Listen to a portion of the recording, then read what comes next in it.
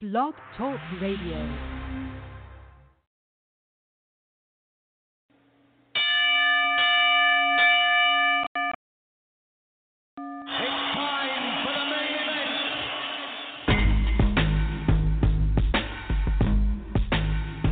Get knocked out. Coming at you live is the standing 8 count, and it starts now. Before the first round, I make them back down. I'm coming for the crown, and no, we don't back down. I beat the track down, screaming like the crowd's gonna react. Wow, pound for pound, I'm the best in this game, man, hands down. The way I stand out, ain't looking for a handout. I'm undisputed, gassed up, and never ran out. I'm underrated, undefeated, and look to branch out. Hey, that's an unfamiliar song I haven't heard in a while. Is this standing 8 count? What the hell is going on here? Shit. We're back, ladies and gentlemen. We've been meeting to try to get a show going for a while now, and perfect way to do it. Cinco de Mayo, Canelo Jacobs happened. It was a fantastic fight, at least for people like, boxing fans like us. But man, feels good to be back. Jimmy Smith's with me here, a.k.a. Elijah McNeil. What up? Obviously, we got the Jacobs fight to talk about with Canelo. I want to talk about the Artur Beterbiev fight from last night. I don't know if you caught the ESPN fights. I didn't get a chance to because I ended up getting on the internet with you. The intrawebs. And the intro I watched them this morning while Sydney ran amok in my home. So that was pretty fun. But, man, that 175 division is such a freaking logjam. And from some of the things they were talking about, we could have a lot of good things coming our way, which is very exciting. I could see Andre Ward's lip quiver like he wishes he was still fighting when they were talking about this stuff. Oh, I bet. Because, Kovalev's kind of coming back.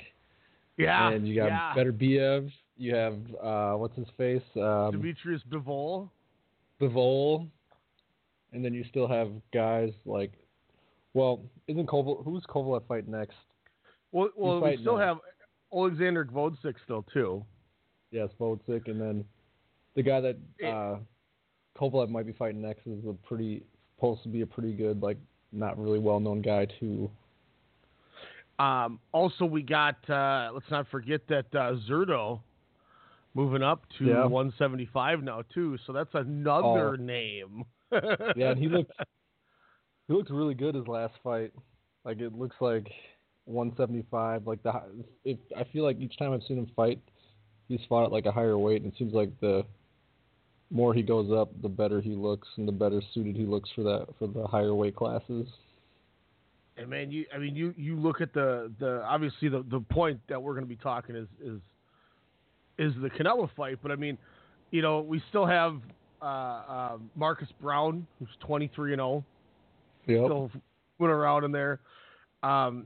Whether depending how these guys rebound, Eleider Alvarez, Sullivan Barrera, and Badu Jack are still in the division too. This is a really good division, man. And let's not forget, said Gilberto Ramirez looked great in his last fight. I think he knocked out Tommy Karpency in the third round. Yeah. And that's not he didn't go in there and just fight a cupcake. I'm not saying Karpency's the be all end all, but he went in there and fought a game. 175. Yeah, good call. Really good call with that. So, boy, oh boy, and they were talking to Joe Tessitore said the birdies have been talking that these titles are going to start getting unified. 3 of the guys, obviously, all are Bob Arum guys.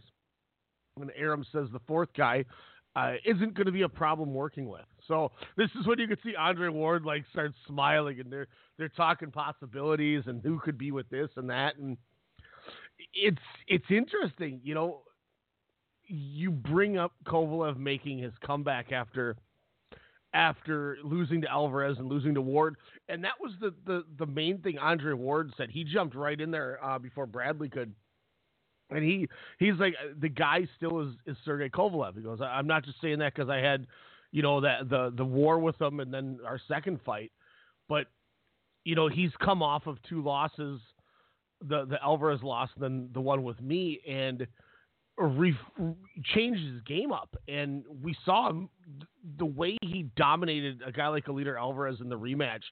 That was a different fighter. That was like old Kovalev again, and he looked really tough. So he's going to have a lot going. He already called out Beterbiev, so he's already trying to go right at the next guy. So I mean, do you throw Gvozdyk with Bivol? Do you put Beterbiev with Kovalev? How do you want to see these four guys, this little mini puzzle tournament? Like, what do you want to see the scenario for those four? I don't have a particular scenario. I just want to see all of them fight, and when all the dust settles, the winner come out on top. Like, they're all really good fights that could be made. So I don't really have a preference on who fights, just as long as they all fight. Who do you think comes away out of the four of them? Oh, much as I dislike Kovalev, if he's on his game, he's pretty tough to beat. I mean, he is a lot older than those guys, but I mean, he's I don't see maybe Bivol, but I don't see anyone beating Kovalev at 175 right now, besides Andre Ward if he's on his game. So Gvozdyk, he got that 5th round TKO on March 30th against Dudu Ngombu. He doesn't have anything lined up. Dimitri Bivol had a tough fight with Joe Smith Jr., but once again, that was back March 9th or whatever. That's a top 10 fighter still in the division, so it's not like he fought a slouch. Yeah. Last night, Artur Beterbiev faced Radovoj Kaladzik. And Kaladzik, he went the distance with Marcus Brown, who's undefeated. So it's not like this guy was a scrub. And Beterbiev charged him in the opening seconds of the fight, and he had the deer in headlights like, what did I sign up for? Mind you, it went to the 5th round. I think it was the 5th is when they finally stopped it. But, I mean, he started throwing, though, at Beterbiev, and it turned into a hell of a fight for a couple rounds there until the ref was like, all right, that's enough. You're not protected. I mean, there was a point where Beterbiev almost looked like he was – somehow he had his arms pinned against his chest with his right arm. And then was just giving him straight punches to the face with the left arm, and the guy couldn't defend himself. It looked like an older brother picking on his kid brother, like, and he's just eating, just shot after shot. It was brutal, but that dude kept going and going. So I mean, kudos to him.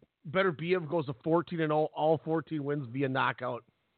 And then obviously, as you mentioned, Kovalev's fighting Anthony Yarde. That's going to be the next fight. Otherwise, none of them have anything lined up after this Kovalev-Yarde fight. So maybe, Tessitore said this calendar year, he's heard that these titles are going to start getting unified. So we could see 2 in the fall.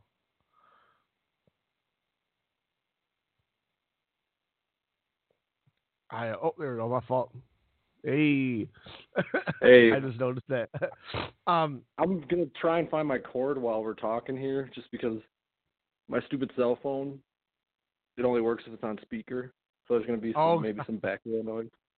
Sorry. We'll make it work. But yeah, I mean, so they're saying, like I said, Beterbiev 14-0, 14 knockouts. Kovalev fighting Anthony Yarde next. No one's got anything lined up. And the sounds of it is the unifications could start happening this calendar year with 2 fights. So we could see 2 of the titles unified before the year's over, Elijah. Yeah, that's good. It's about time that it's finally happening. I can't wait. Let's go to obviously why we're here. Saul Canelo Alvarez does it again. He defeats Danny Jacobs. Hell of a fight. I had it 115, 113 on the card, 7 rounds to 5. You said you had it. You went 114, 114, right? You had a draw. Well, at first I went 114, 114, and then I watched the last round again, and I changed my mind and I gave the last round to Canelo. So I had Canelo winning in the last round by a round. So yeah, that's exactly so. I had Canelo took the first. I gave Jacobs the second. 3 through 6, I went Canelo. Then I gave 7-8 to Jacobs, 9 to Canelo, 10 and 11 to Jacobs, and I had it 6-5 going into the last round. And I'm right there with you. If Jacobs won that 12th, I think it's a draw. And you know, 2 of the 3 judges had 115, 113, meaning they very well had it the same way. 6-5 Canelo, Jacobs takes that 12th round. We see a draw happen. Yeah. You can argue that the first and the third were very close. The second round was very close. The 7 and 8 were very close. The 9th round was pretty close, and Jacobs landed that really big punch that almost swayed the round for me. And it swayed so like I'm looking at Chris Mannix, and he had the 3rd and 9th go to Jacobs, which were 2 Canelo rounds I had, and he had the 2nd and the 10th, I think it was, for Canelo, which I went for Jacobs. So I mean, there was 4 rounds that just bouncing off of one of the guys on the zone could have swayed it. And when they kept talking about how this is way closer than Brian Kinney thinks it is, I mean, we saw it. I mean, it was 7-5, 8-4. We had 160, 112, then the 2 115, 113. Brian Kinney was he was annoying me last night. He was a little too pro Canelo. It was like one of those things where like Jim Lampley with Manny Pacquiao, like there were plenty of times where like Canelo would land a punch and Jacobs would follow with a really good punch back, and Kenny would only mention Canelo's punch but wouldn't say anything about Jacobs' punch, and I'm just like, here we go.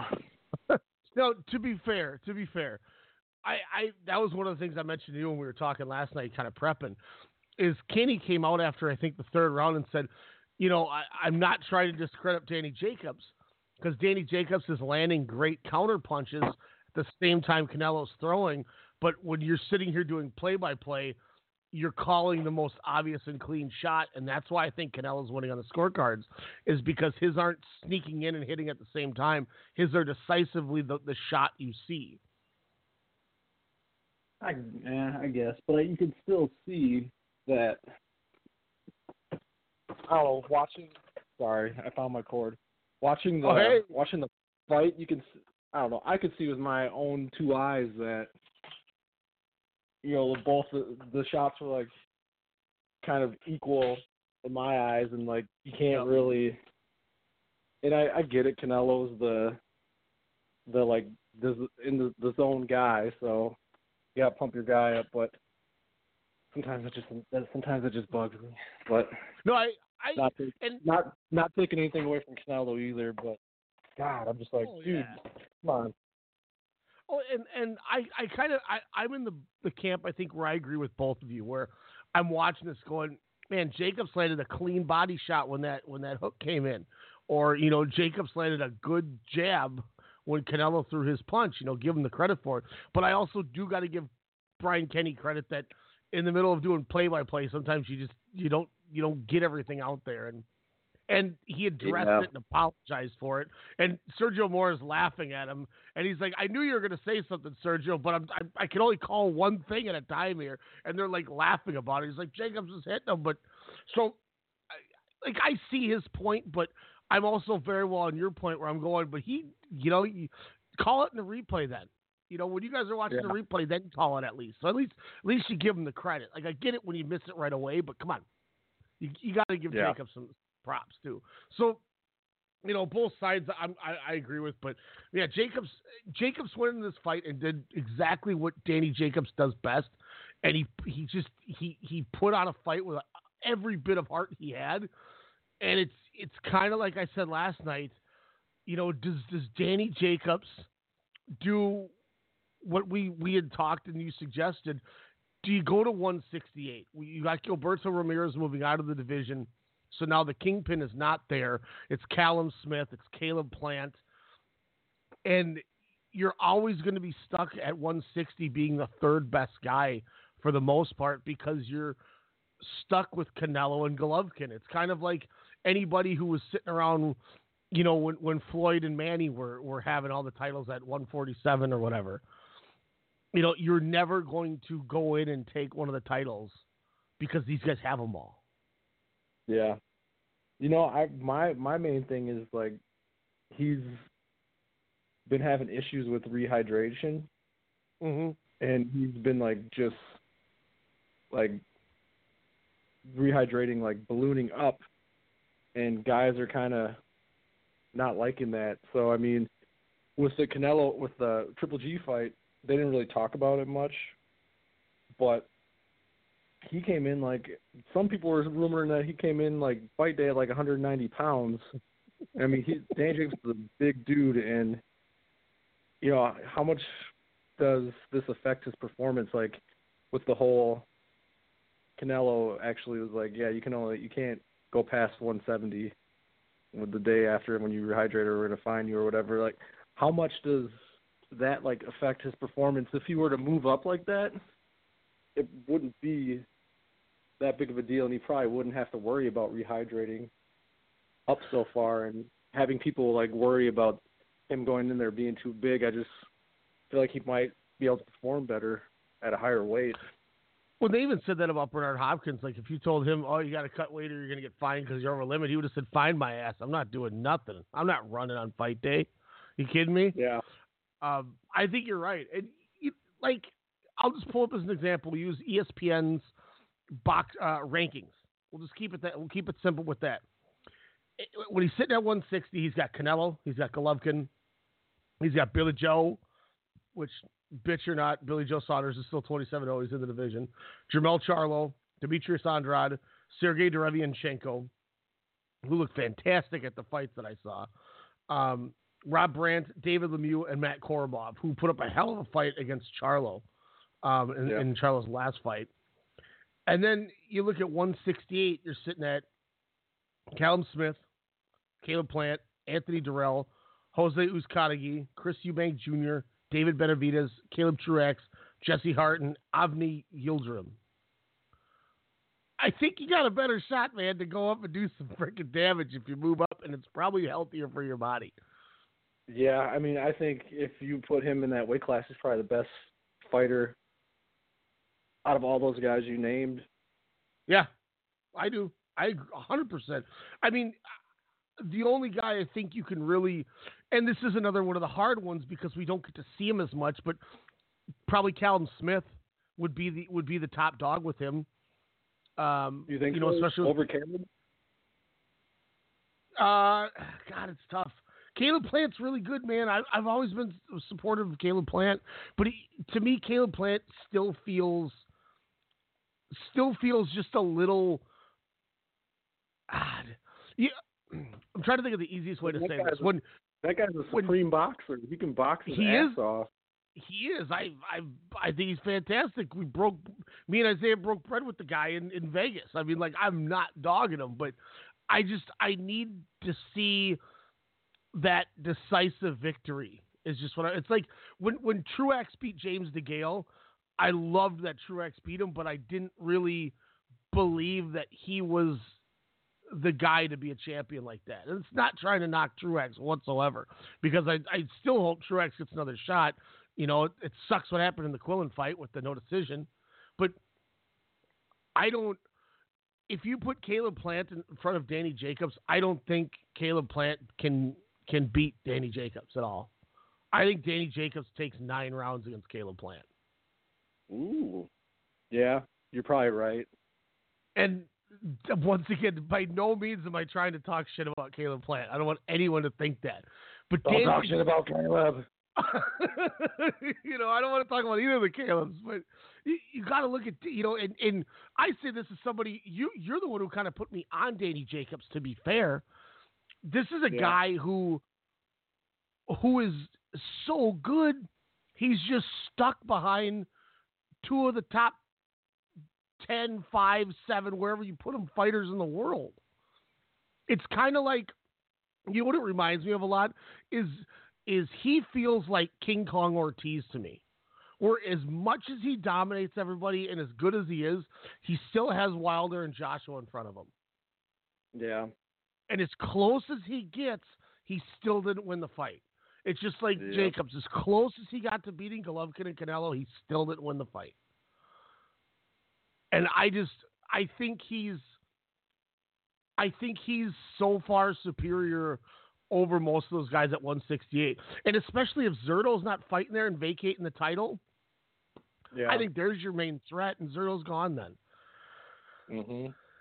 And maybe I'm way wrong. Maybe I'm way off. And maybe more of these guys are tougher. But, I mean, with as quick as Jacobs is, and him being naturally able, like you said, rehydrate up and be able to fight at a heavier weight where he looks natural, I think he's just going to be stronger then. And look, that 9th round, that left hook he hit Canelo with, I don't think any of those guys at 168 are walking forward like Canelo did through that. I think most of those guys are going, what the hell just happened to me? That's one of the biggest punches I think I've ever seen Canelo take.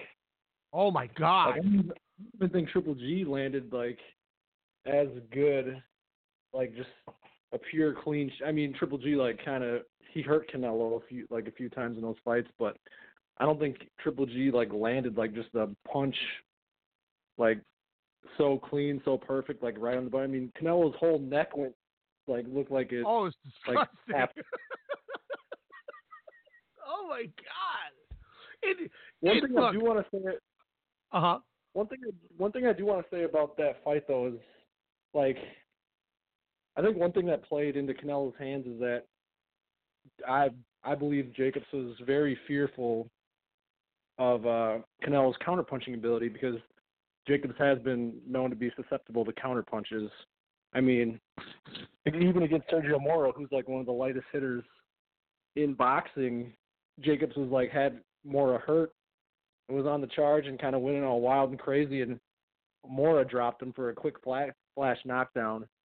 And you've seen Jacobs take a lot of counter punches because he gets a little over aggressive, and I think he was really worried about that because Canelo is one of the best counter punchers in the game, and he does have some oomph behind his punches, and you don't want to leave yourself open. So I think that's why he was fighting on his back foot a lot for most of the first half of the fight, because he was kind of unsure of Canelo's punching power and didn't want to get caught like early on in the fight. And then I think once he kind of got over that and kind of tasted his power and felt his power, he was kind of like, all right, time to let it go. Yeah. And I mean, it's 100% true. Like I said, I went 5 of the first 6 to Canelo. That was because exactly was what you're saying. Jacobs was reserved. He was hesitant. And I think for a minute there, the way that Canelo's head movement was just dodging every punch thrown, there looked like I have 5 rounds that I didn't put any notes about being close or anything on.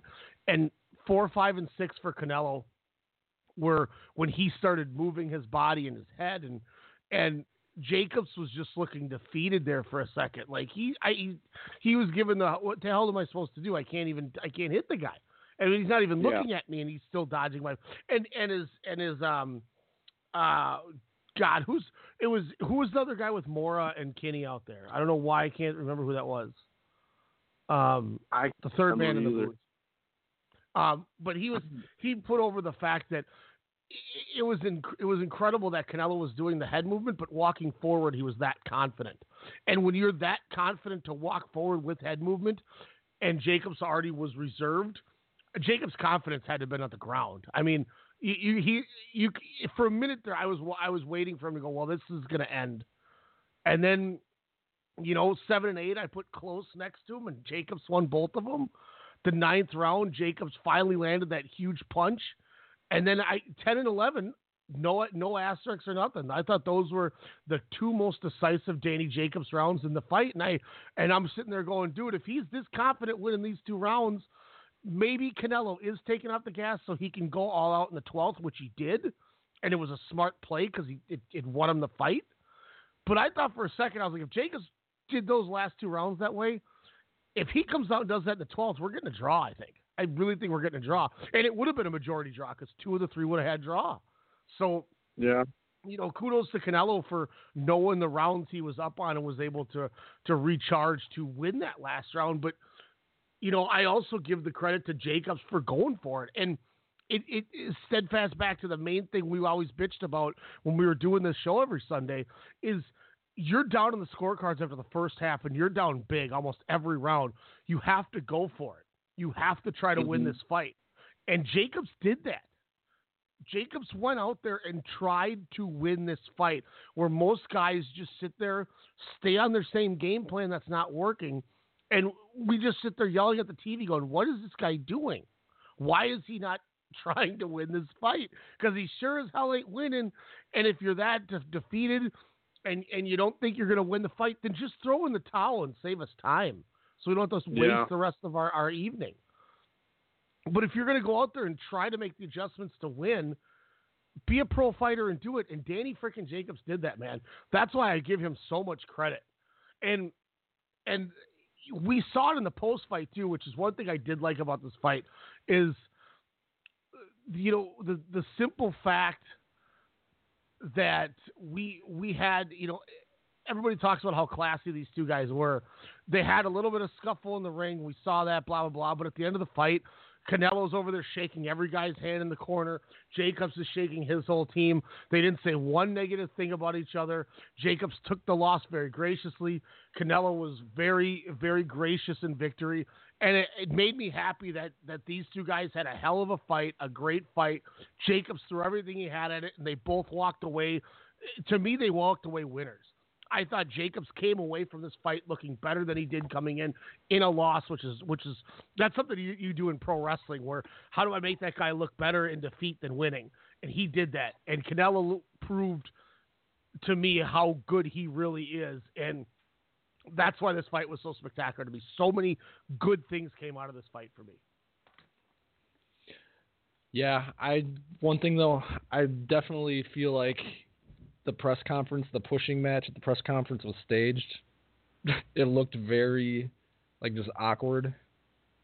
Like that they were kind of. Canelo got low like he was a kung fu guy or something. Yeah. He's like, hold me back, be bolder. So Jacobs, I don't know if you saw the other, the lead-in stuff, but he's like, man, that punk ass took a cheap shot. I should have knocked his ass out right then. And it sounded so he's saying it in front of his kid, and his kid's just kind of awkwardly looking around, and they're in the locker room. And it literally came, the first thing I thought in my head was, this is as awkward as when Ward and Kovalev were trying to talk shit to each other. It's just go out there and be fighters, because this is weird. I'm glad you brought that up, because why did he get low like he was surfing to try to get the guy off of him? Oh man. So funny. Danny Jacobs isn't really a shit talker. He's no. Neither, and Canelo isn't really a shit talker to me either. Kind of, but not really. He's more of just, I will be bolder with my fists instead of my words. Be bolder. And that's exactly what it is. These are two guys that they go in there and they handle business in the ring. They don't rely on the spectacle to try to get it. It's come on. Somebody said too, when they said how it looked, and I can't remember who it was. Maybe it was Jacobs also after, was saying, I think what happened was we had so much adrenaline going on, and one of us got just too close to each other and we bumped each other. And once something like that happens, the first thing you do is you shove the guy. And then I think both of them didn't know where to go after that, which led to Jacobs just throwing his arms up and down and Canelo surfing. Wait, what are you guys doing? Hold me back. Well, the one guy like grabbed him and he did like this drop down and like to get the guy's arms off of him, and then he shot back up, but he was doing like a ninja stance. I was like, "What are you doing, Canelo? You have no idea what's going on." Jacobs looked confused. De La Hoya wasn't expecting it whatsoever. De La Hoya was like almost fell off the stage trying to jump in the middle of it because he's like, "Oh shit, what's happening here?" Oh, it was weird. Yeah. I'm so glad you brought that up. This is so goofy. But it was a great fight. It was exactly what I wanted to see. I have no regrets. And, both guys, I think, came away with a positive outlook at what they could do. And when they talked to Eddie Hearn said the same thing. He said, look, I can't speak for Danny Jacobs' camp, but I would move up to 168. It's wide open right now, and you're much more comfortable with that size. Yeah. Yeah, my takeaways from the fight are with Canelo are like, this is the first. I've been critical of Canelo because I've always felt like he's been kind of put into situations where he has like all the advantages. He's been like, his matchmakers match him up very well. Besides Mayweather and Lara and Trout, and now Jacobs, it kind of always feels like he's got some kind of major advantage over a guy, as like, a guy's moving up in weight, a couple of weight classes to fight him, or a guy that he's fighting like is like a slow, like moving forward, like plodding guy that pretty much makes Canelo look like a superstar. And this is the first fight where I've actually been like, I wouldn't say I've never been impressed by Canelo, but this is a fight where he didn't have all the advantages on paper. Like, Danny Jacobs is faster. Danny Jacobs is bigger. Danny Jacobs probably moves around the ring a lot better. And their punching power is pretty, like, Jacobs might have a slight edge, but, he went in there and he kind of, he showed some new stuff. Like, he had really good head movement. He actually was, most of the time, he's the guy that needs someone to engage him. He was actually moving around the ring really well, cutting it off, like punching while he's like moving forward and like landing while he's moving forward. And his defense, is every fight his defense gets better too. It was a good performance by him, and I can't knock it. And I would probably say one of his best performances of his career in my mind. Yeah, I agree with that. I 100% agree with that. And, I mean, where was I going to go with this? I'm just trying to pull something up here. I'm sorry. Yeah, I mean, we got to look at the fact, too, that he's only 28 years old. And this dude's already beat the resume he has and the performance he showed against a guy like Danny Jacobs. I mean, look, I said this last night. I don't want Golovkin to fight Canelo again. I think Canelo might stop him, and it scares me to death. Triple G is probably my favorite fighter of all time, and I don't want to see him go out there and see what could happen. I don't like. I mean, yeah, maybe it goes decision, but that could even be. I mean, what if it goes decision and he loses 9 rounds? What does that do? That's it. You better hang him up then. Yeah. Yeah, I don't think even though I feel like Triple G won both the fights, I don't think he could beat. I don't think he would win a third fight with Canelo. I think we're seeing one guy who's, in his prime or kind of getting better. And Triple G is kind of slowly like going out of his prime and getting, I wouldn't say worse, but he's definitely declining. It seems like with his he's never been a really amazingly fast fighter, but he doesn't look nearly as fast as he did when he was fighting like Jacobs and some of the other guys that he was fighting. It looks like he's lost a lot of hand speed. One thing to me too that a lot of people don't think of, but could have kind of put Triple G sort of in the decline, is his fight with Kell Brook. Even though he battered Kell Brook and like broke him, Kell Brook landed a lot of punches on him, and Triple G took a lot of damage that fight. That's probably the most I've ever seen him get hit. Yeah, and it's kind of coincidental that after that fight, he's kind of not. He wasn't quite as effective as he was before. And like, he fights. What is it? Steve Rolls on June 8th here. Even if he knocks this guy out in the second round, like he did against, who was it that he fought last year, Cinco de Mayo, when the Glenn Burel thing at, was that Spike O'Sullivan? Head movement. That was, I think he fought Vane's Marta Rosen. Oh yeah, Vane's Marta Rosen, yes. Oh, Jen decided to show up with her goofy ass Dudley Boys tie-dye shirt on. Dudley Boys? Yeah, she got like a tie-dye T-shirt on. Like Bubba Ray and Spike. Is she Spike was Dudley? Playing splatterball with some aliens or something. Yeah, but like, okay, yeah, he knocked him out in the second round or whatever. But it wasn't like, I didn't look at it going, okay, well that was impressive. Like, of course you did that. Like, can you stop opening the door, please? If he steamrolls Steve Rolls, like I'm not gonna go, well, that was impressive. Yeah, like, sorry, man. No pun intended. Steve Rolls. Steve Rolls here. Steve, it could be like a Tim and Eric skit. Yeah. So I don't know. We'll see where it goes. Before we talk some more fights, now that we've seen all the big names fight in the last month or so, do you got your pound for pound?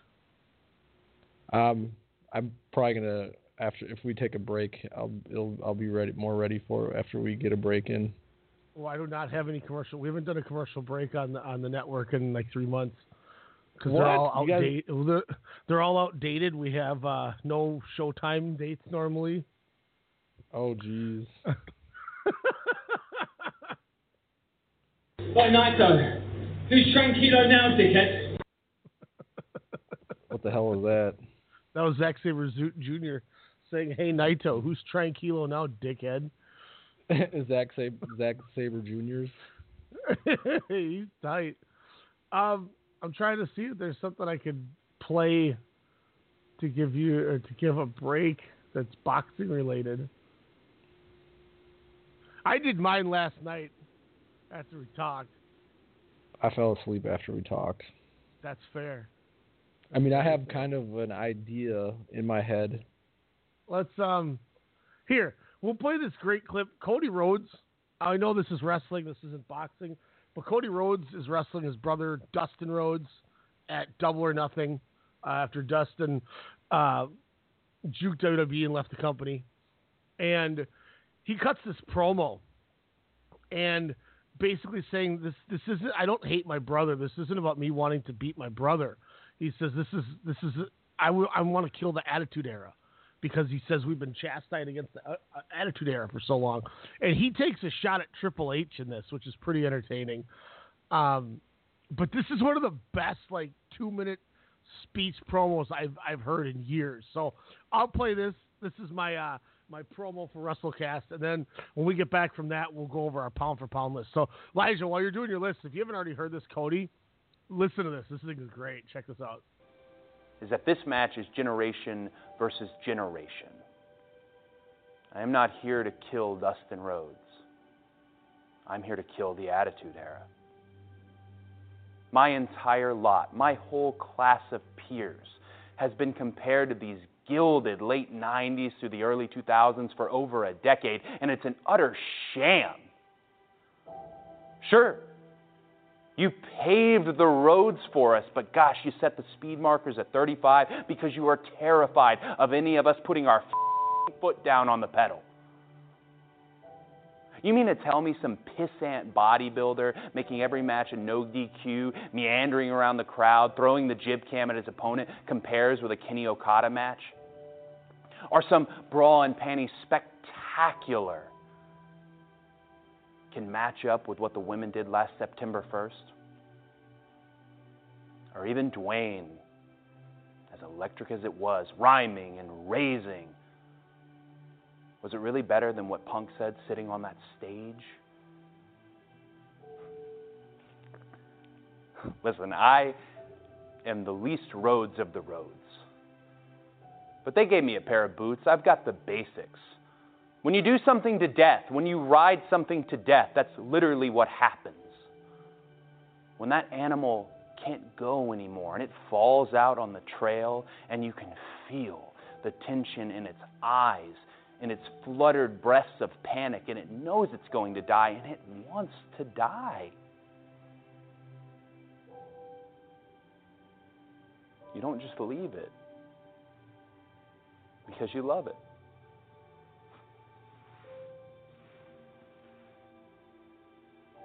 You pull from the hip. You roll your fingers on the steel of the chamber. You pull the hammer back. You do not anticipate the recoil, and you blow it away. Like I said, I love my brother. Ooh, that gives me chills, man. God, that was good. Elijah, are you still here?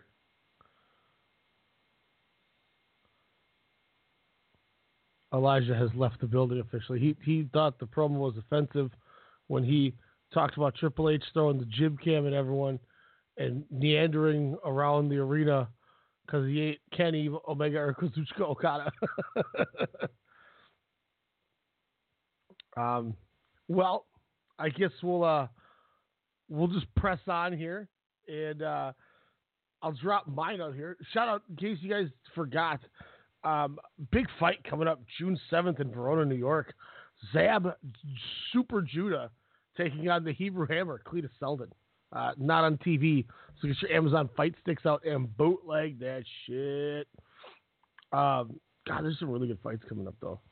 Golovkin rolls on the 8th. Valdez on the 8th on ESPN with Michael Conlon on the undercard. The 1st is Devin Alexander fighting again. Hugo Centeno Jr. against Willie Monroe Jr. And then on the zone, we get a Katie Taylor fight. Callum Smith fighting. Anthony Joshua is on the card. Elijah is here. He's not here. He's here. It's like Bobby Pacquiao. It's not that blow blow. Fortunately, Elijah, I cannot hear you. But if you did hear me, remember, June 7th, Zab Super Judah taking on Cletus Selden. We'll just get rolling into it. I'll give you my pound for pound here, guys. Let's start at number 10. Now, normally this pound for pound has sat with the normal style. Golovkin, Lomo, Crawford always being my top spot. Some form or another with those three. A little bit of a shakeup. We do have some of the usual names on here. We do have a couple of the different names that haven't made my list before that are now on this list. So let's move forward here. Sitting at number 10, one of my favorite fighters going today, Leo Santa Cruz. Santa Cruz, always an entertaining fight. Always gives you something good here. And he's had some wars. The Abner Mares stuff was always really good. Another PBC guy that I wish we got to see more. So we might have Elijah back here. Hello. Yo. Hello. Hey, there he is. Was that just blog talk being blog talk? I don't know. I couldn't hear you, but I could hear everything else. You could hear everything else, but you couldn't hear me?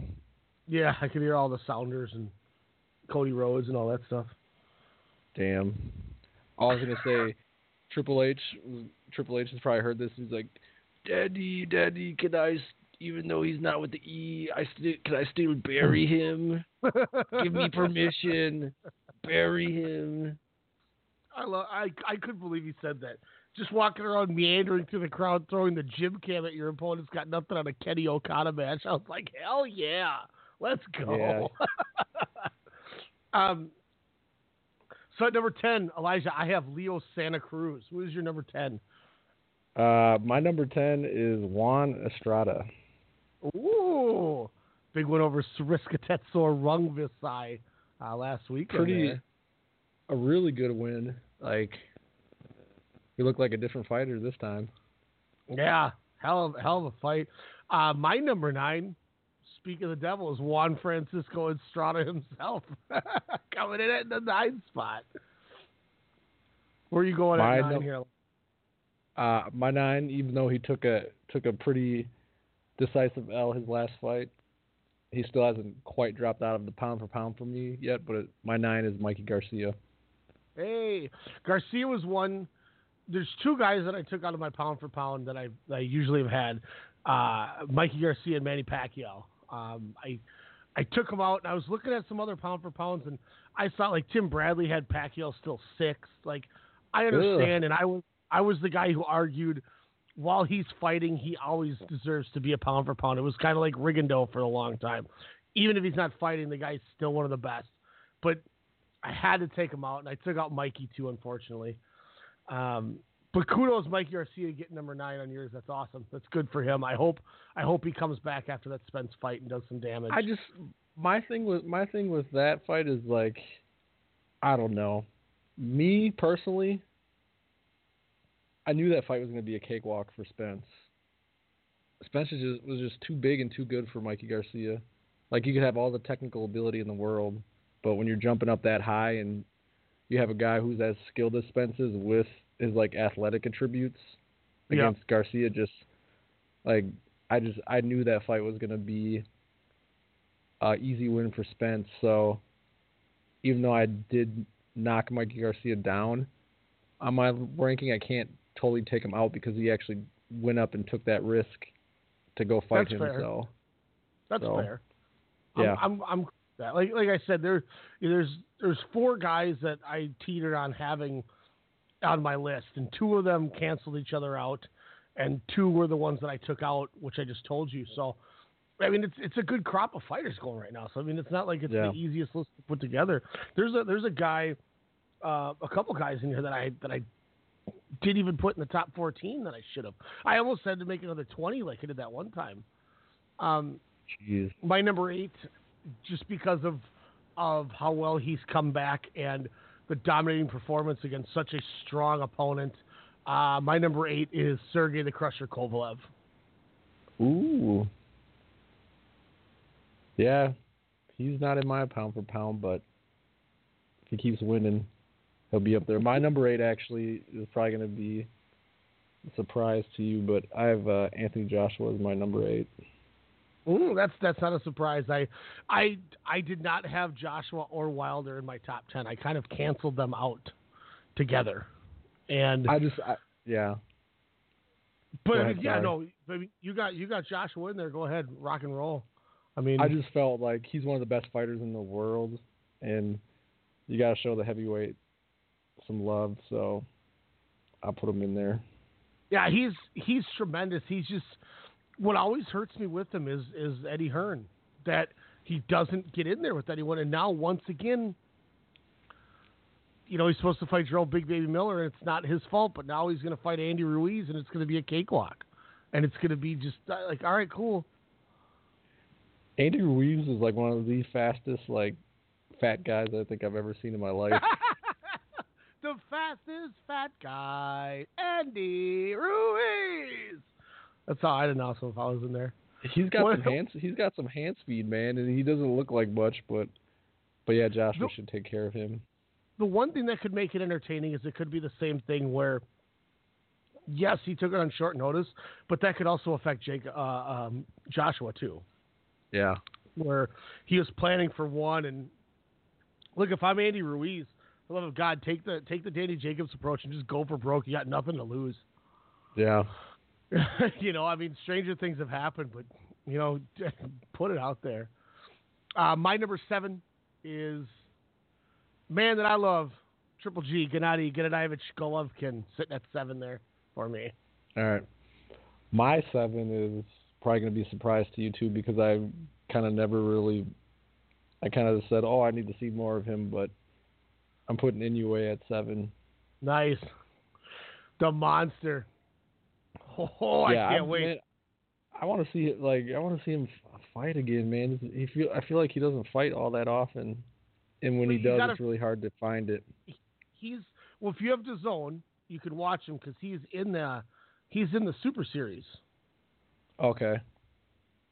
He's in the semifinals, and I think it's coming up here pretty damn quick. Let me go through not to delay our list here, but I'm going through Fox.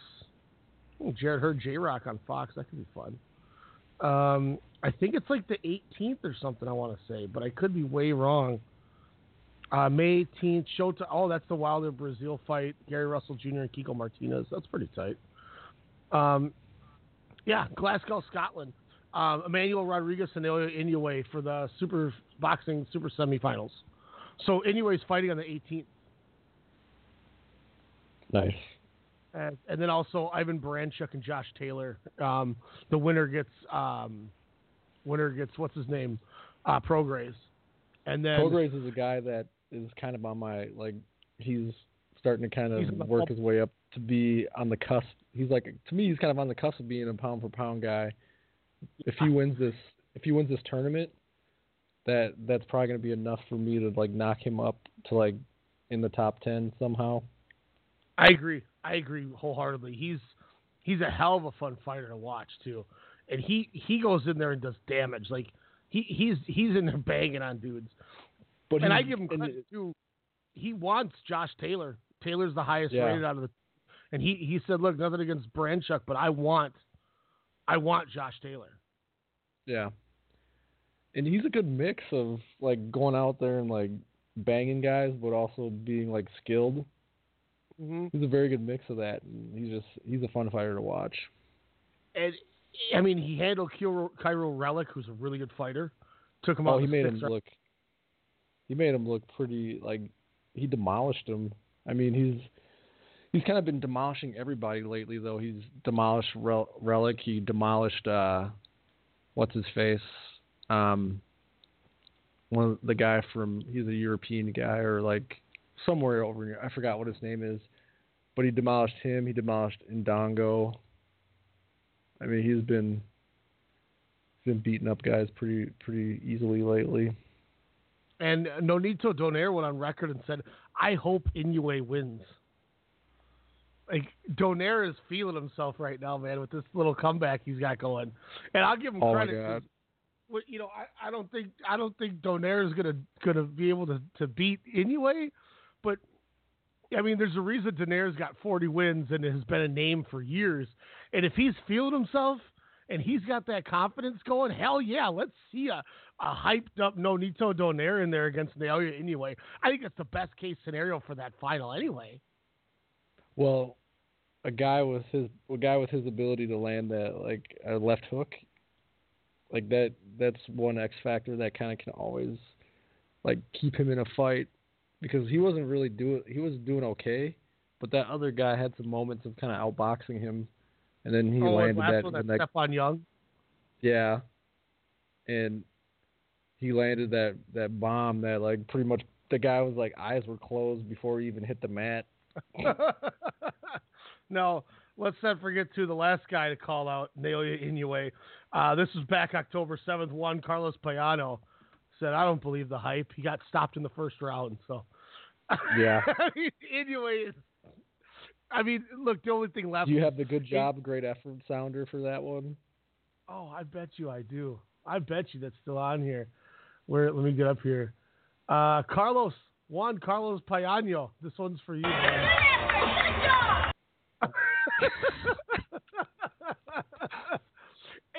The only thing left now is Inoue wins that tournament, and then he goes and fights Luis Nery, and let's just put the top guys together. Oh yeah, Sydney, take it away, man. What did he just say? He said cock.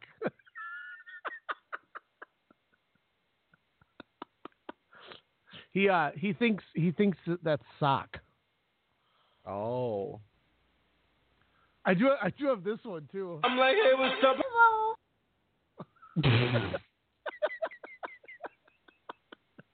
I thought that's pretty funny too.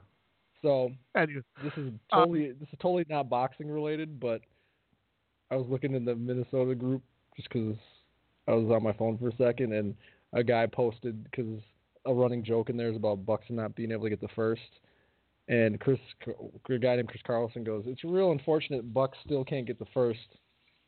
Leads the majors in doubles though."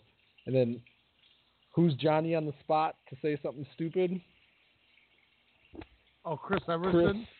Chris M. Dog Emerson. He put, Are you like taking a piss? No, it's my washer. Emerson's like, Emerson said, like I said, stealing second easy isn't that important if you can't get the first.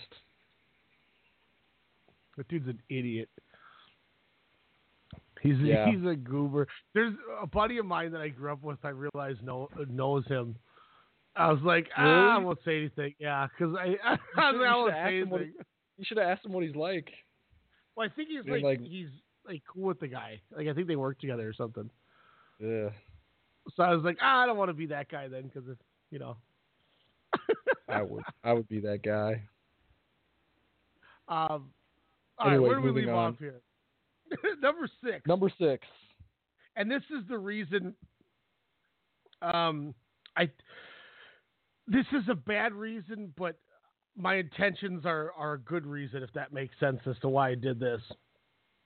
But okay, my number 6 is Alexander Usyk. He's got all 4. He's undisputed. He's only the 4th or 5th person to ever win all 4 titles in a division. He's taking on Carlos Takam May 25th, and he's moving into heavyweight. And he's like, well, I unified one division. I'm young. I'm badass. Let's just leave this. Let's leave this division and be done with it. Alexander Usyk is a guy to me that I understand cruiserweight doesn't have the strongest pedigree. It's got some good names in it. Don't get me wrong. But with how young and hungry he is, and how good and talented he is as not only a counter puncher, but with just his brute strength and the way he can place punches in spots, like a Lomachenko, if you will. Ironically, the same country, but he might cause some problems for some of these big dogs in heavyweight, man. And unlike the politics that ride with the heavyweight division, and it's not just this era, but the way that the politics always ride with the heavyweight division, this dude's just going in there going, light him up, and I'm going to knock them all down. So I threw him in there, undisputed champion, Alexander Usyk. He's awesome. He is awesome. My number 6 is Triple G. Nice. Thank you for having him higher than I. There's really nothing to be really can't really say what we don't know or what people don't know. I mean, he's still in there, but he's got a lot of work to do to get back to the top, and who knows, he might not ever get back to the top, but he's still in there for me. Yeah, all-time great. I mean, 20, he missed Hopkins' title record by 1. I mean, what this dude did when he was mowing through people was unheard of. And it was one of those things, too. He wasn't avoiding guys. People wouldn't fight him. So he's always going to have that pedigree that he gets to hold. Yeah. My number 5 is the guy you mentioned, the monster, Naoya Inoue. Oh, I love Visa Inoue. You know that one, Elijah. Yep. And in 2 weeks, get to watch Inoue just steamroll poor Emmanuel Rodriguez and go on to face Nonito Del Nero. Emmanuel Rodriguez. Who? I think he's ranked 4 in the division. Oh wow! Well, he's about to be ranked 4 in the infirmary. Who do you got at number 5? I have at number 5 a guy you just went on length about. I have Alexander Usyk, or Alexander Usyk at 5. Man, that dude is good. even though he is, in a division where there's not a lot of names, he's moving up to heavyweight, and he just is so dominant in his fights, and he's one of the best fighters in the world. So definitely at 5, you could make a claim that he could be the best fighter in the world based on talent and size and stuff. So that's I'm glad you said that, because especially since he is, this dude goes into the Super Series And he does it just so he can win all 4 titles and people can't avoid him. And then he does it. He steamrolls everybody in the tournament, wins all 4, goes, thanks, what's next, and throws them, and just kind of basically is done with them. And, you guys can just take them off me whenever you want to. Like, This dude is, you could argue him number 1 for the simple fact that he is an undisputed champion. And that doesn't happen. I mean, we got Usyk, we had B-Hop, we had Jermaine Taylor, and there was one more I thought that wasn't Evander Holyfield an undisputed champion for a while? No. There was only 2 until somebody just did it. It was Taylor and it was Hopkins. Crawford, wasn't it? Yes. Terrence Crawford was the 3rd, and Usyk is the 4th, if I remember correctly. So I mean, it's a pretty good crop of people to be in, and Alexander Usyk is. I'm telling you, man, Fury, Wilder, Joshua, King Kong, he ain't gonna be no cakewalk. I mean, he's gonna go in there and be hungry. So, at the heavyweight, let's see here. I'm trying to figure out, because I thought Lennox Lewis was a undisputed champion for a while too. I thought he only had 3 of them. Maybe, but so I'm looking at all the weight classes. Cruiserweight, Evander Holyfield was Evander Holyfield was undisputed at cruiserweight. O'Neal Bell and Alexander Usyk were the 3. And then let's see here. There's been no undisputed super middleweight champion. That's crazy. Yeah, it's a short order. Like, Lennox Lewis basically just ran with the WBC title. Let's see. Terrence Crawford was light welterweight. Yep, which we knew about him. Kasta Tszyu was actually an undisputed champion at one time. Oh, that's what's up. For light welterweight. He was good, man. He was good. He was real good. Yeah. Roberto Duran and Pernell Whitaker were lightweight. It's such a short order that when it happens, it's like I don't think people people go, oh, cool, he's got another title. Like I don't think people realize how, how it's not something that just happens every day. It's this might be an odd comparison, but it's kind of like the Triple Crown in racing. Yeah. It doesn't happen every day. This is not just, and especially nowadays in the era of with the promoters like this, the fact that, kudos, for the Super Series, but, we got a guy who went and did it decisively. And so, I mean, we could talk about Usyk all day, but I think he's going to cause some problems for some of them dudes, man. I'm serious. Like, he's going to be the one I think that the top guys are going to want to try to avoid at first, and we'll see what happens. But yeah, I'm not, like, if I'm one of the heavyweights right now, I'm not really itching to get in the ring with him. Yeah, I'm good. Like, shit, if I'm Wilder, Joshua, like, here, okay, let me say this too. Is this a blessing in disguise for us? Is a guy like Alexander Usyk coming in to this division give us a better chance of seeing Wilder versus Joshua? So then they would fight each other as opposed to having to fight him? Like, is this a good thing? It could be, but their promoters are so far away in terms of getting that fight happening. There's so much bad blood between the two camps. Like, seriously, it's going to take a miracle to get that fight to happen, honestly. Yeah. Oh, man, dude, I can't wait to watch more Usyk. I'm just thinking about these in my head now. My number 4, back on the list here, man that we talked about a little bit when he brought up Mikey Garcia, but Errol Spence is number 4 for me. Okay. My number 4 is Canelo. Purely, like, my top 3 is, or my top 4 is purely, like, preference. So you could almost put my top 4. You could almost put my top 4 like in any order.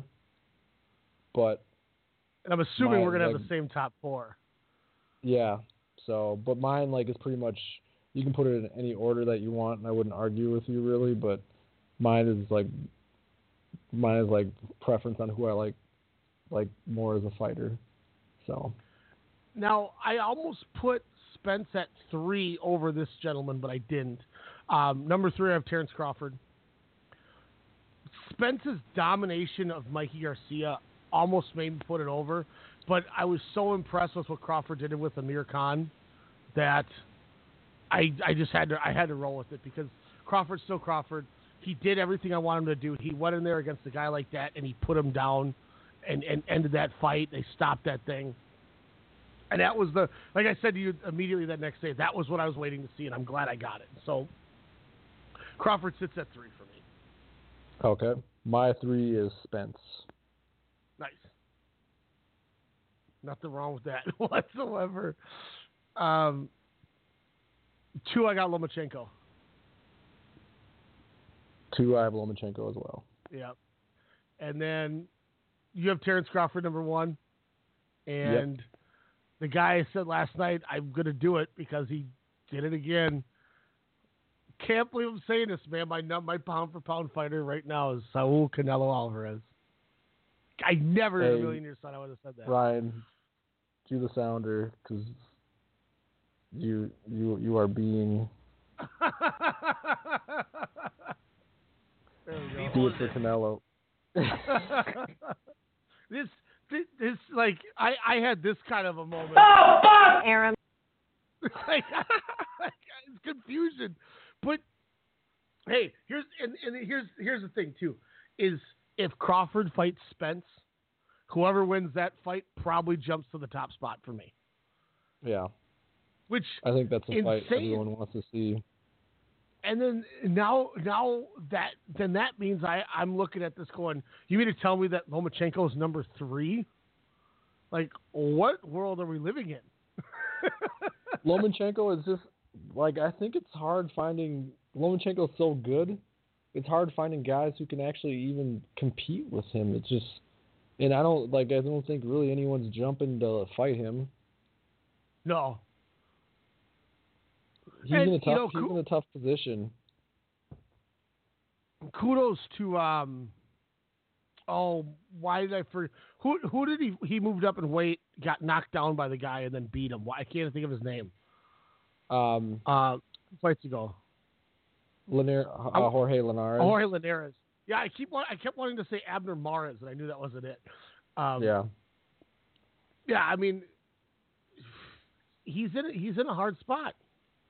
And those weights, it's almost one of those things where he needs to move, I think, to get something, but I don't know if you want to move. You know what I mean? I don't know if he can move up. He might be able to move down maybe, but I don't think he can move up just because I don't think he's big enough to compete in the next weight class up.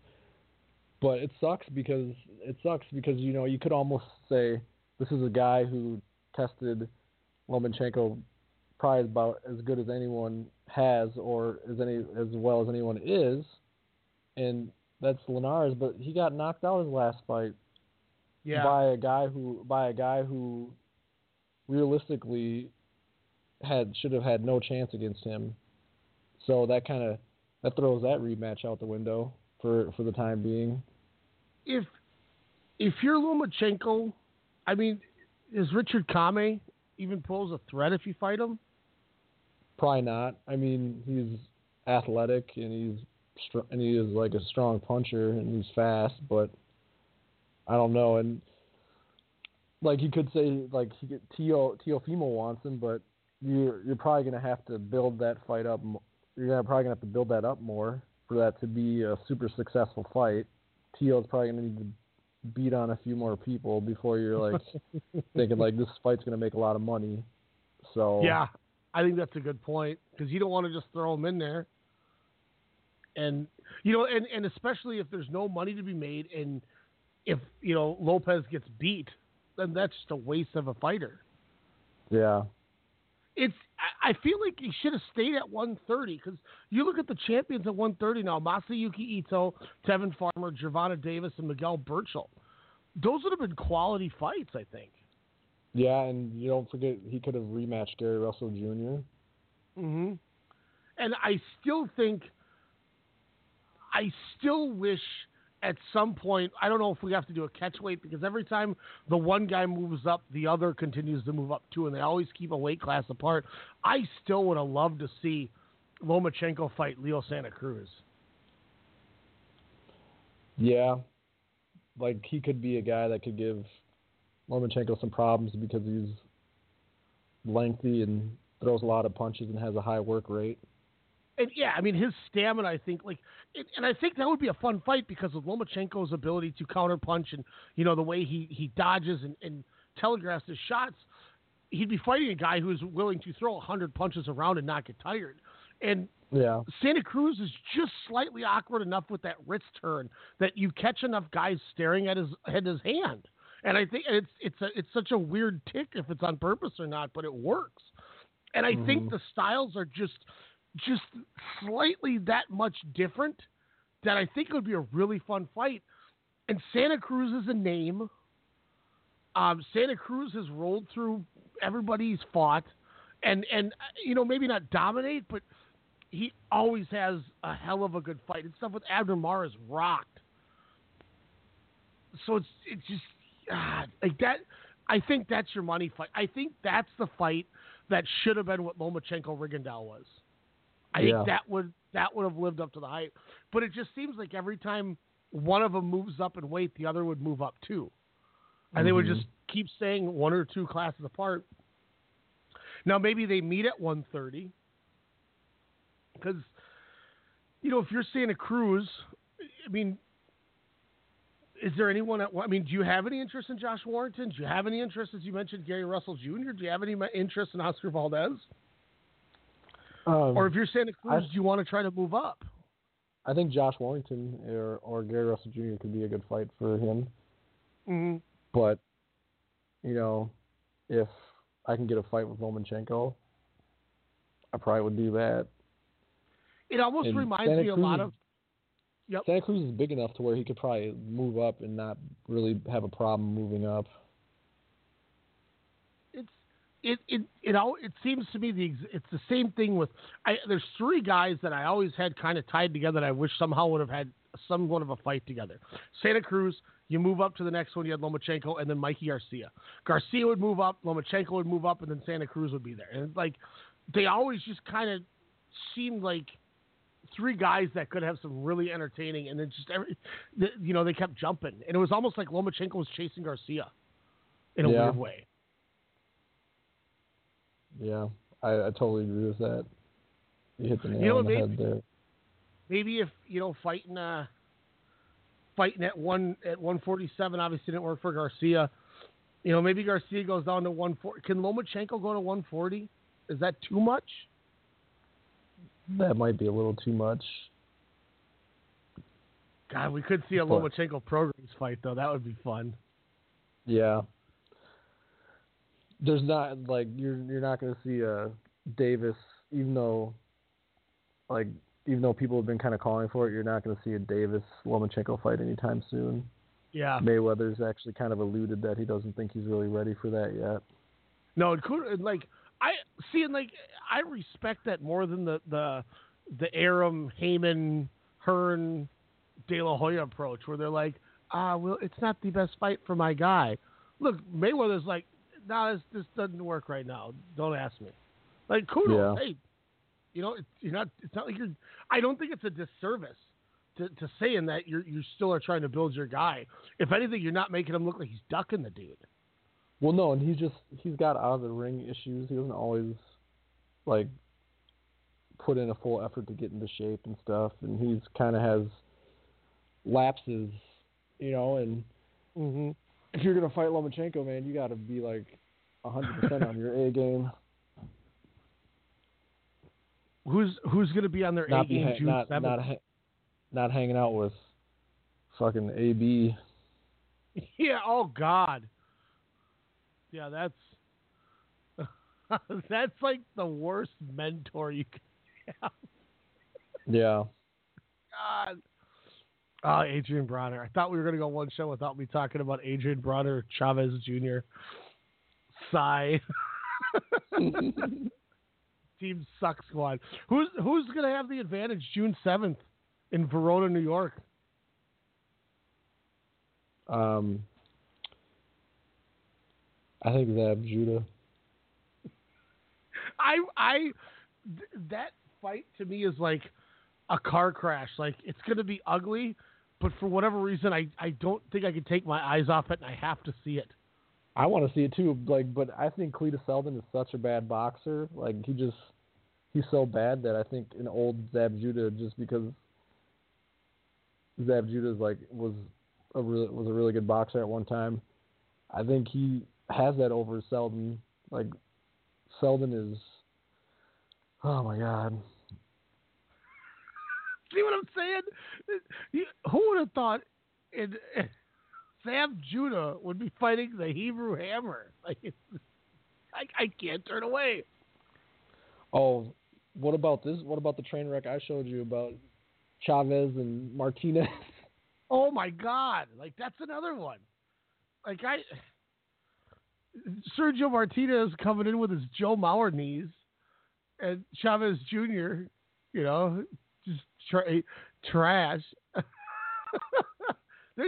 It's like when they're like, oh God, Alvarado's gonna fight Rios for the 9th time. Yeah. I wonder what's gonna happen. Like, I gotta watch it because it's just so random. Ugh. Cletus Selden is not a very good boxer, like technique wise. But to be fair, the dude that he fought, that he lost to, that we watched like dismantle him, is a pretty good fighter. He's got like a 4-star ranking on BoxRec, and he's like the number 1 rated boxer out of Canada, and like the 16th in the world in their weight class. And he's on like a 4-fight win streak, and I believe the fight that he lost to Steve Claggett was kind of a controversial decision. So to be fair to Selden, the guy he fought, even though no one knew who he was actually a pretty good boxer. Yeah. Cletus Selden getting props from Elijah. Speaking of props, too, real quick, Jerwood on Sejas took it to Ryuichi Funai last night. Sejas looks so good. And Gabriel Flores Jr. making his first fight in Stockton, California, took on Eduardo Pereira. Pereira looked like a convict from like Breaking Bad, like twice this guy's age. He looked. I was like, who is this?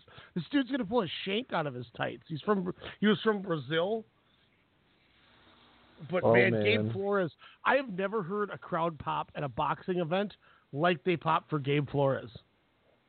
I'm watching a knockout right now. Oh my Lord, he Yikes. But that crowd, like you'd think it's WrestleMania 3 and Hulk Hogan's coming out at the Pontiac Silverdome. Like, I've never heard a pop like that in my life. It was insane. So kudos to them. Kudos to Jojo Diaz, got back on track. Good win over Freddie Fonseca.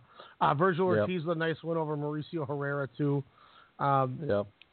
Anthony Young, man, 3rd round, I think, knocks out Saddam Ali.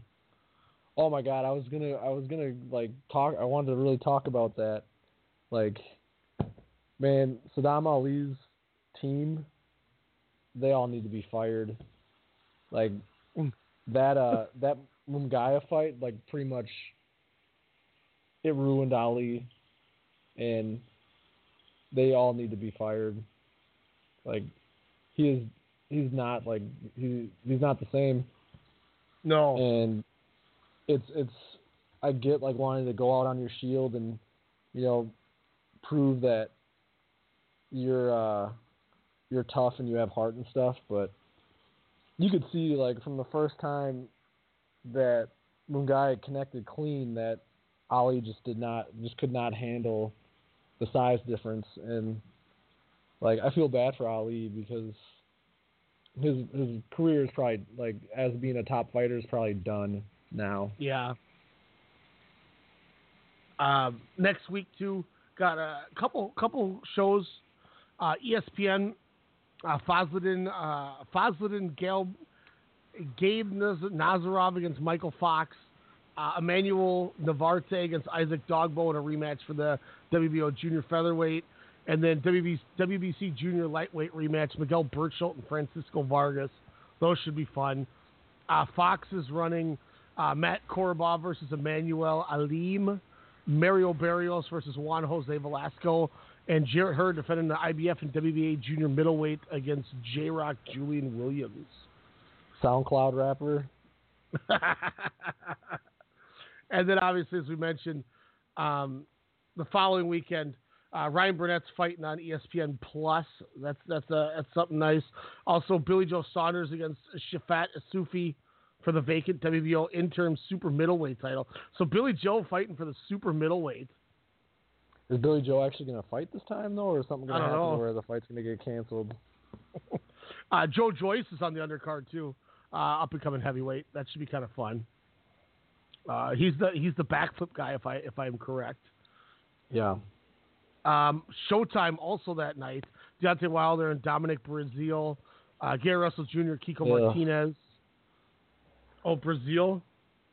Yeah, like I have a feeling the Dominic Breazeale Wilder fight's going to go a lot like the Wilder Berman Stavern fight.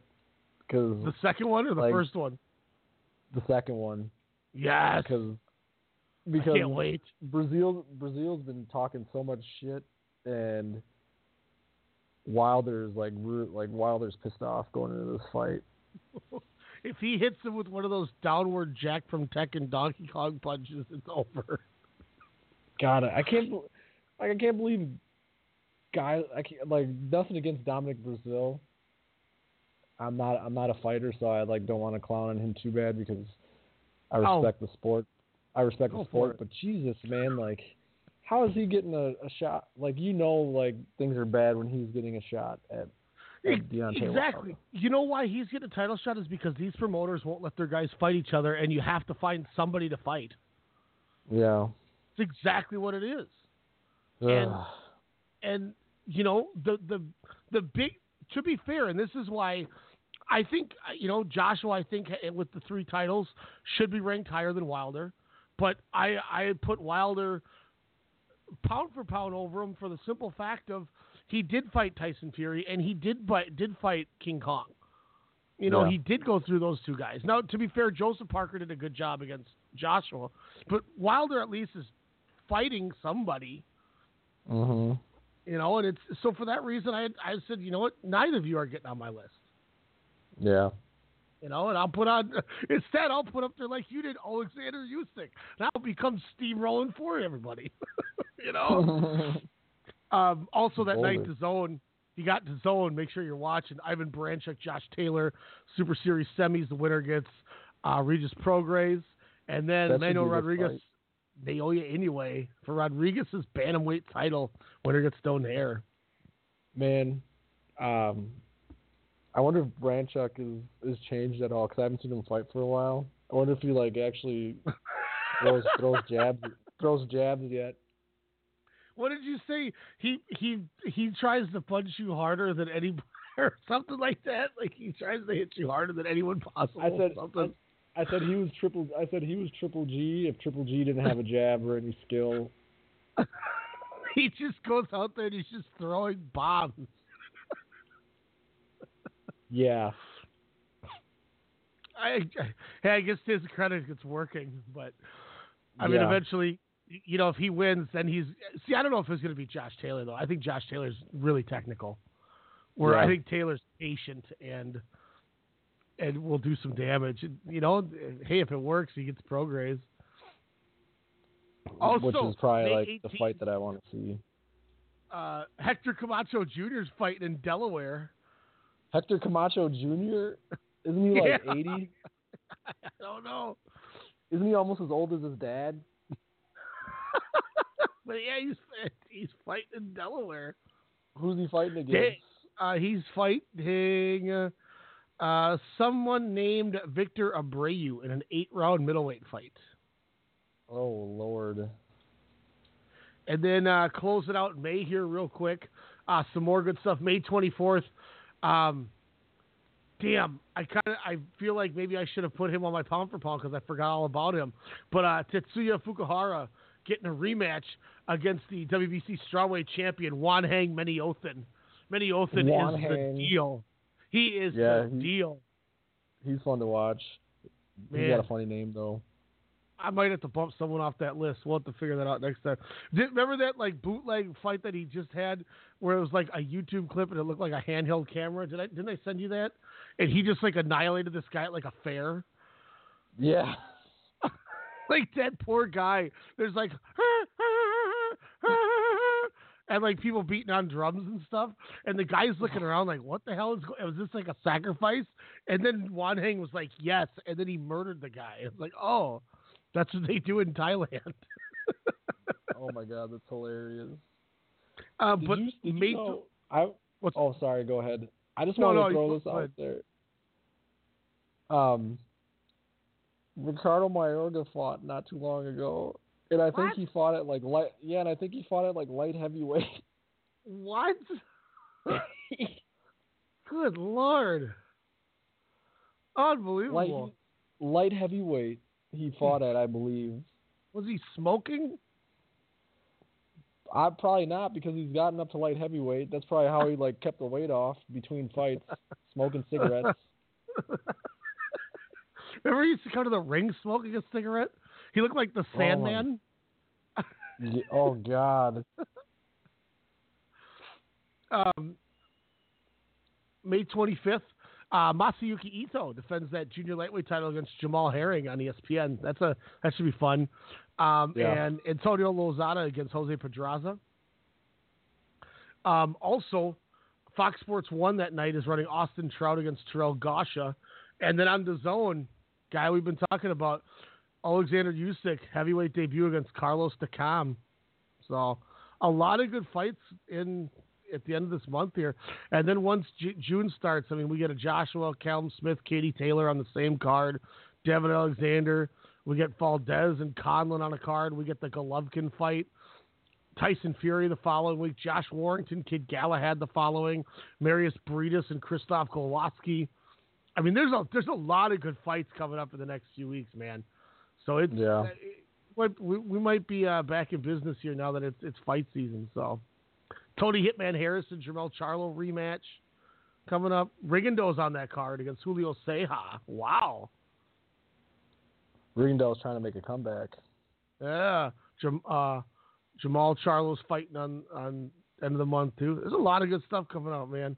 And then we got another show in Minneapolis July 13th too. So I was going to ask you about that, about the show, just because I wasn't able to watch any of the fights and you were there. How was it? It was fun. It was a good show. I'm trying to remember all the fights that happened.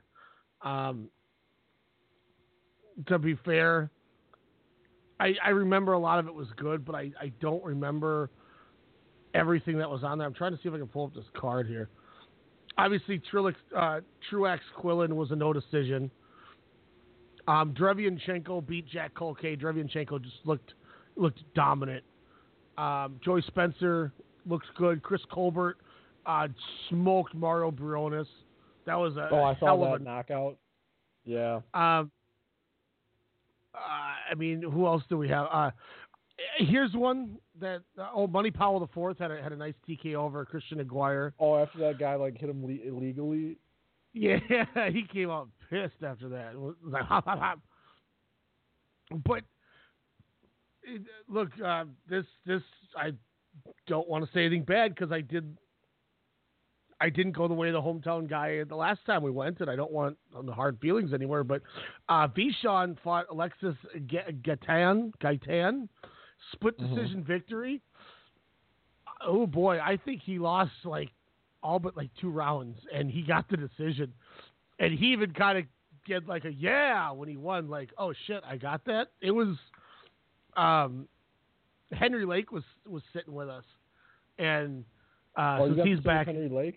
Yeah, since now he's back at WCCO. Oh man, I wish I would have been there. Henry Lake is one of my favorite personalities.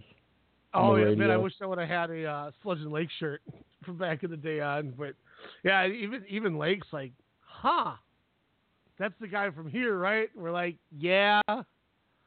And everyone's kind of like, all right, well, let's go Minnesota. But it was, I don't know how he got that decision. But, hey, kudos, man. Come back from fighting that tree trunk Sebastian Fundura. So I'm cool with it. Like, it was one of those ones where it's just like, screw it. Yeah, let's go. Give it a dub, baby. Yeah. So, but, it was fun. They kept, the ring girls kept walking around, and this group, Joey Spencer's people over in the front row were just hammered cheering for her. And she kept going. We thought the guardrail was going to get tipped over by the end of it because there's some big boys. Oh, my we buddy, you remember Franco, right? Yep. He actually, I think he's kind of sort of friends with Joey Spencer. Oh, that's cool. He had pictures with, like, he was taking pictures with them, and like, I think he was talking to him like at the first like Minneapolis event too. So it was kind of funny. He posted a picture on Facebook with him and Spencer and his family, and they all looked kind of like they were having a good time. Yeah, they look like a bunch of country boys. That's for sure. And then at the end, once we stopped, we started having some cocktails and whatnot because we had our own private bar, and we sat in the balcony with we had leather recliners and stuff, which was awesome. We had our own little private bar. God.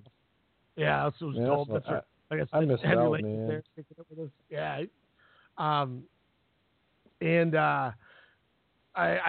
thanked Rob and blah blah blah, and he's like, hey, if you want, man, you can go in the locker room too, because you actually talk at these things, because there's 4 questions I asked at the weigh-in we went to, and 2 were mine, which everyone else sat there like shit on a shingle. So he remembered that, which I thought was cool. So you needed a key fob, but man, I was prying at the locker room door of Sergey Derevianchenko. I was trying to get in there, and Jordan was kind of like, all right, we're gonna do this, and then we didn't really do much. Then by the end of it, I was feeling good, and I was like, man, screw this crap. And he's like, I don't think we can go back where the production truck is. And I was like, man, fake it till you make it. And I just started walking around like I own that place. And the FS1 guy's like, hey, what's going on, sir? And I was like, yep, this is going on. This is happening. I started walking through the sidewells and all the side stairs. And I was up in the locker room, man. I was trying to pry Derevianchenko's door open. It was fun. It was a good time. But man, we ran into that dude who wore the Michigan State hat. He came and actually sought us out. It was like, hey, you guys, it's standing 8 count, right? And I was like, oh shit, yeah, what's up, man? So a couple people still remember us. So it was fun. Nice. It was fun. Yeah, I'm jealous. Hey, July 13th, the next one, man.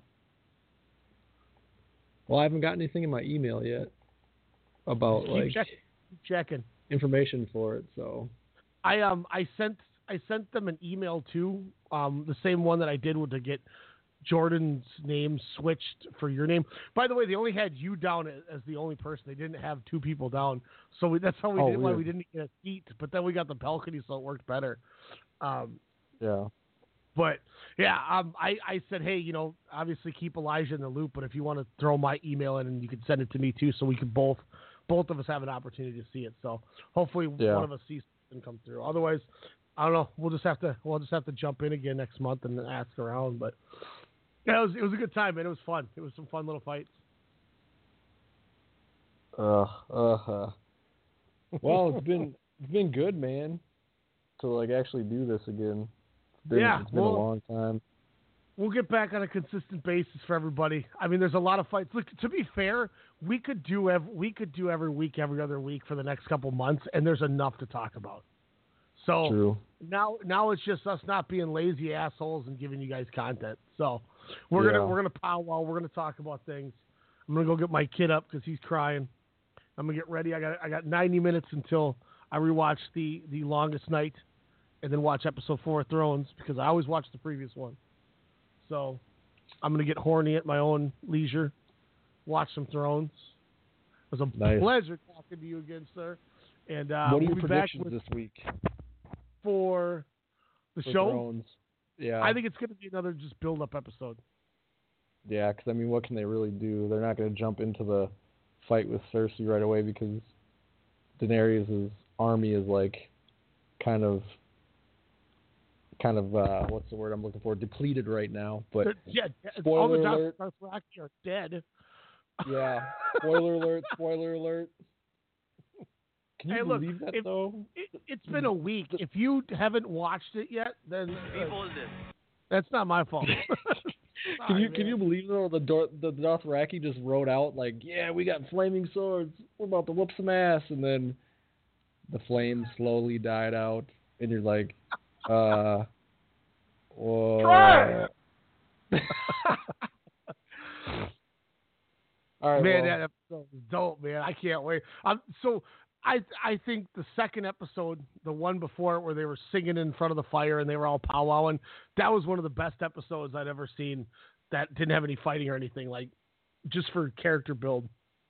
Oh my I God, think that's what we're going to get tonight. Fantastic. You know, where they're all powwowing and he knights Brienne of Tarth and the goats, the giant's milk. That episode was amazing. I think that's what we're going to get tonight. It's another 80-some minute episode, it looks like. The runtime is still 9:20. So it's another long episode. So, or 70 minutes. So I'm guessing we're going to get another one like episode 2. And then next week, the 5th episode is going to be the first 80-some minute one. That, I think, is going to be the Cersei fight. And then the finale is going to be where they decide who goes on the crown and if Daenerys tries to off Jon Snow. Because she ain't mad she's banging her nephew. She's mad she ain't the queen. I think there's going to be something happen with those two. And I still stick to my guns. Robert Baratheon told Ned Stark, I will have a son and you will have a daughter, and they will rule the realms in the 7 kingdoms. I still pick Gendry on our Game of Thrones list that we did on the premiere when people were over. I picked Gendry to win the whole thing. Why else would they have kept him around so long? And now he's got his wife. He's got Arya. So that's my pick. If she doesn't die. What if it's weird. I wonder if the many-faced dude is gonna like show up at all anytime, because that's like a story arc that they kind of just like it just kind of ended abruptly. It seemed like. What if Arya is the many-face? Or if she's the waif, actually, and it's not Arya. Yeah, it's the many-faced god instead. Yeah, that'd be interesting. And the other thing though is as much as I think Arya dies, because they can't give her another giant thing after that big Night King. Like, you got to save something for somebody. She got Walter Frey with the brown eyes. She got the Night King with the blue. She still got to kill Miss Green Eyes, and that's Cersei. Yeah. And I think she does it with Jaime Lannister's face. Ooh. Man, we could go on about this forever, but you gotta get the boy. And if any of y'all see Justin Turner, or excuse me, Tormund Giantsbane, go up to him and give him a hand. He needs some milk. Some giant milk. Oh my God. Thank you so much. It was a pleasure. I'm glad we knocked this out. We're gonna get another show up soon. We'll be back in a week or two. I promise. Have a good one, guys. Thank you. Be bolder.